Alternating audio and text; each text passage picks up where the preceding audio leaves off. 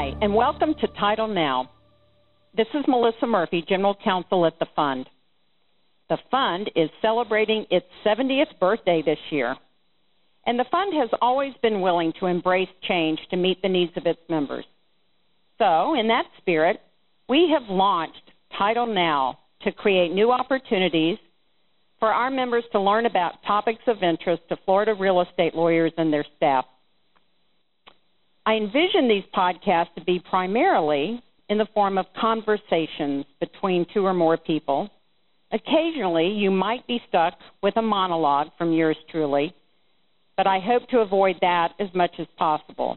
The goal is to make them interesting and thoughtful. Topics will include industry trends, economic trends, news about things here at the Fund, legal issues, practice issues. We want these podcasts to cover a broad range. The guiding principle is for them to be of value to Fund members. And hey, if someone else out there in the title industry listens in, welcome, welcome, welcome. Today's podcast is an example of a substantive issue that hits on all of the types of topics I just mentioned. 1031 exchanges. 1031, or like-kind exchanges, which is a very common reference. These are pretty usual occurrences in the world of commercial real estate, so it's a good practice topic. 1031 exchanges are also on the possible chopping block for tax reform being discussed in Washington, D.C. right now, so it's a timely topic also. So that's what we're going to talk about today. We're going to go over some basics, talk about the benefits to the taxpayer, a few public policy considerations behind this tax treatment, and then get into some of the details. For many of you, this will be a review, and that's perfectly fine. For others, this may be your first exposure to 1031 exchanges. And so we'll give you some additional resources to look at to find out more information. I'm excited to have with me today Janet Schaum from Old Republic Exchange Company. Janet works with title agents, attorneys, and realtors all around Florida, and she helps them with their 1031 transactions.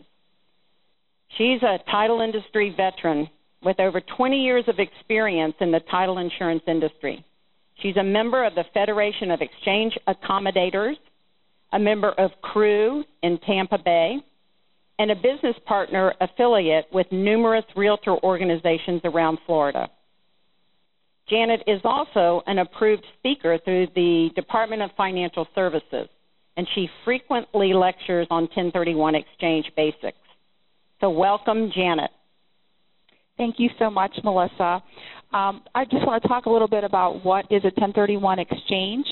1031 exchange refers to the Internal Revenue Code. The section of the code is where you'll find the rules and regulations giving special tax treatment to the transfer of real estate if you actually meet those rules.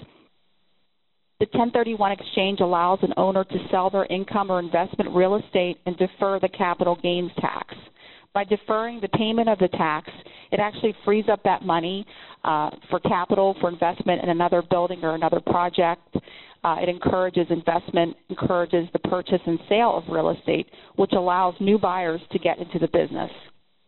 So, Janet, that sort of sounds like the public policy reasons behind Congress enacting 1031 exchanges. And so do you... You're right.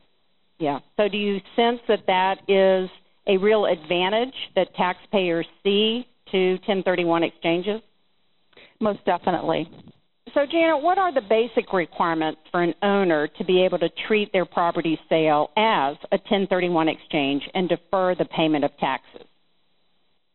First off, Melissa, they have to buy or exchange relinquished property and exchange it for their replacement property, and it has to be like kind.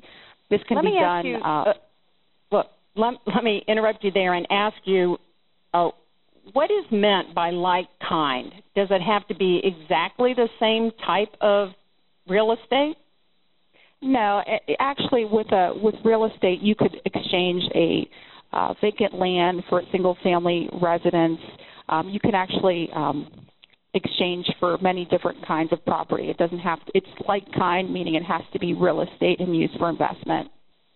So it sounds like a pretty simple standard. For example, you could exchange a shopping center for an office building. Correct.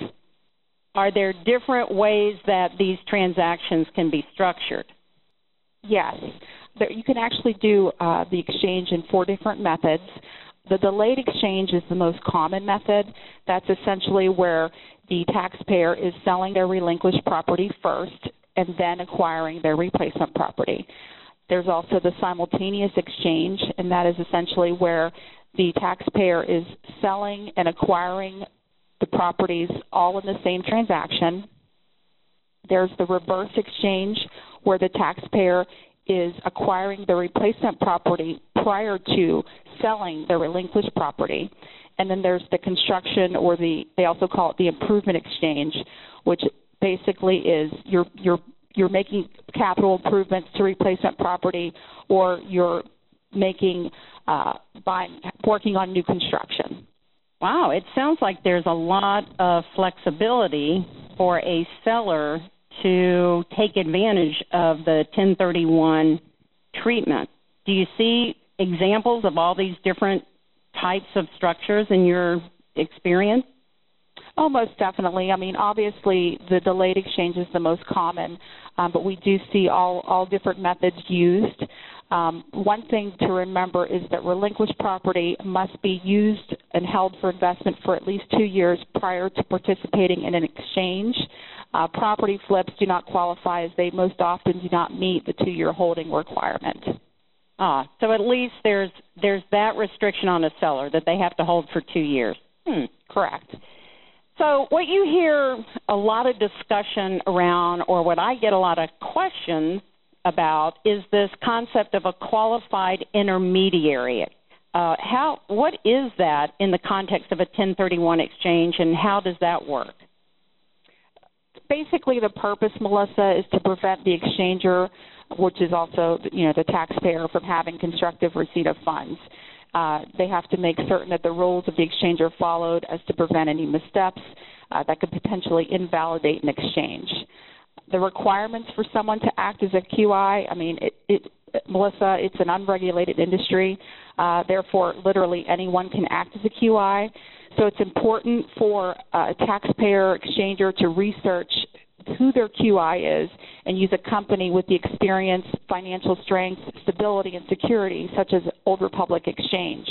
The QI also should be covered by professional liability, errors and omissions, and a fidelity bond. And Old Republic Exchange meets all of that criteria. Isn't there a requirement that the qualified intermediary not have a pre-existing relationship with the taxpayer or an ongoing relationship with the taxpayer? Because I get questions like that a lot from attorneys who represent the taxpayer, but they also want to act as the qualified intermediary. Is that possible? No. I mean, you're absolutely right, Melissa. They cannot have any kind of prior relationship with the taxpayer within the last several years. It has to be a third party that actually does act as a QI. That makes sense, so that the taxpayer isn't deemed to be in receipt of the sales proceeds through their agent or their QI. Correct. We already touched on the types of property that qualify, and I think a little-known aspect of 1031 exchanges is that it does apply to both personal property and real estate.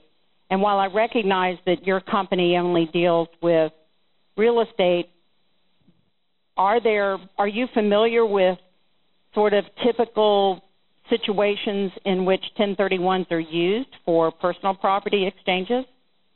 Yes. Actually, we do like-kind personal property exchanges. We don't do them very often, but we do have them, especially in Florida. We do a lot of boat exchanges. Farmers use us. They exchange livestock of the same sex.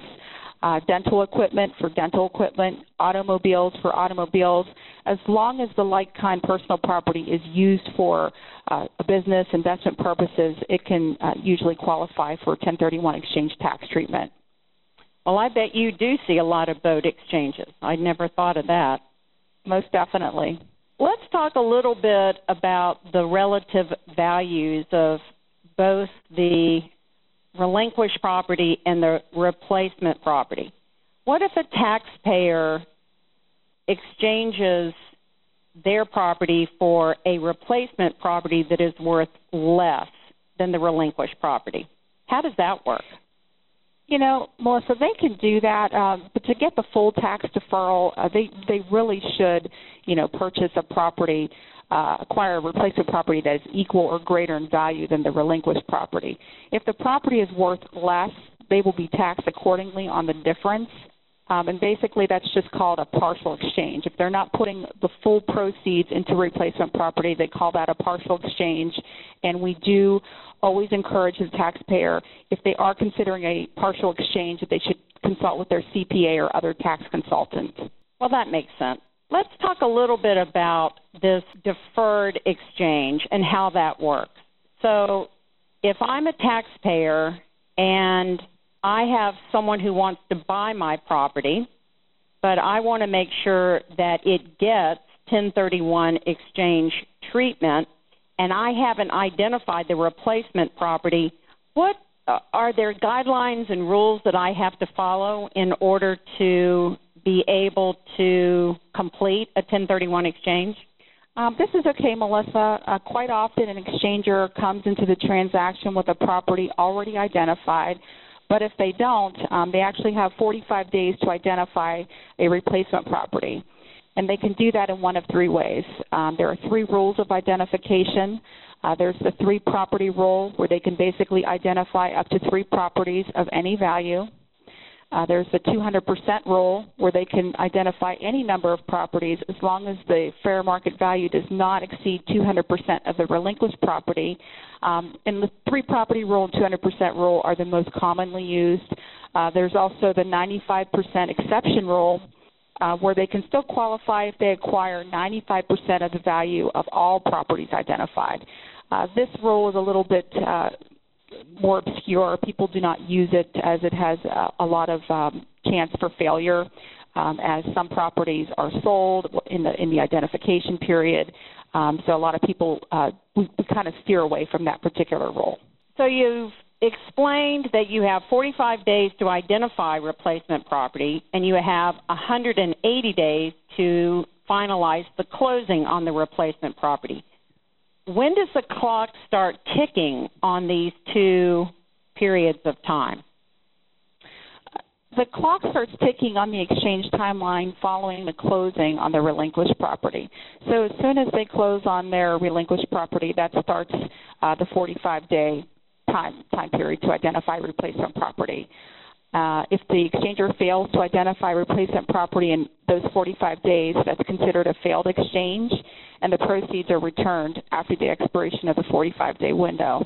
And is it the same thing with the 180-day deadline to close on the replacement property? Yes. If the exchanger fails to close on the replacement property within the 180 days, this also constitutes a failed exchange, and the proceeds will be returned on the day concluding the end of the exchange timeline, which would be the 181st day. So how many times can a taxpayer utilize 1031 like-kind exchange treatment? I mean, can they take a piece of property and exchange it, and then take that piece of property and exchange it, and so on? Yes. I mean, they literally can do this over and over until they finally cash out, because the gain is based on the taxable basis on the very first property. Some individuals will choose to do exchanges as part of estate planning and pass property on to their heirs at a stepped-up basis, where essentially all that tax is forgiven. Wow, that really opens up a lot of advantages to a taxpayer. Yes. So what types of services does your company provide that can help fund members with their transactions that they think might qualify for 1031? You know, we act as a qualified intermediary as required by the U.S. Treasury regulations, and we assist the exchanger to effect his or her tax-deferred exchange.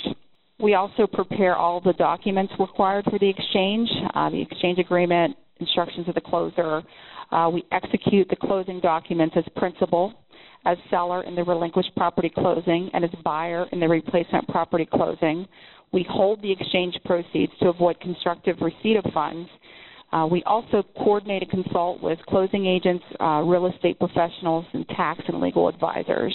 Does the buyer of the relinquished property have to consent to the 1031 treatment? Is that part of the documentation that you prepare? Yeah, most Florida contracts will have 1031 language built in there. So if it's already built into the contract, then we can use that language to effectuate the exchange. If it's not included in the contract, we will provide an addendum that meets the criteria with the 1031 language that both buyer and seller will have to sign off on. Well, it sounds like conceptually that this is not terribly confusing, but once we get into a discussion, there are definitely some intricacies to the rules that have to be followed. So do you have a website that our listeners can go to and get more information? Yes, we do, Melissa, and it is www.OREXCO1031.com. Great. I hope you found this interesting. I would love feedback on these podcasts, so please send me an email and let me know what you think. The email address is m.murphy@thefund.com, and share your ideas for future topics and guests that I could have on the show. Thank you, Janet, for joining us and providing great information for our members. So that's our show for today. I hope you tune in again and listen. And as always, thank you for your support of the fund.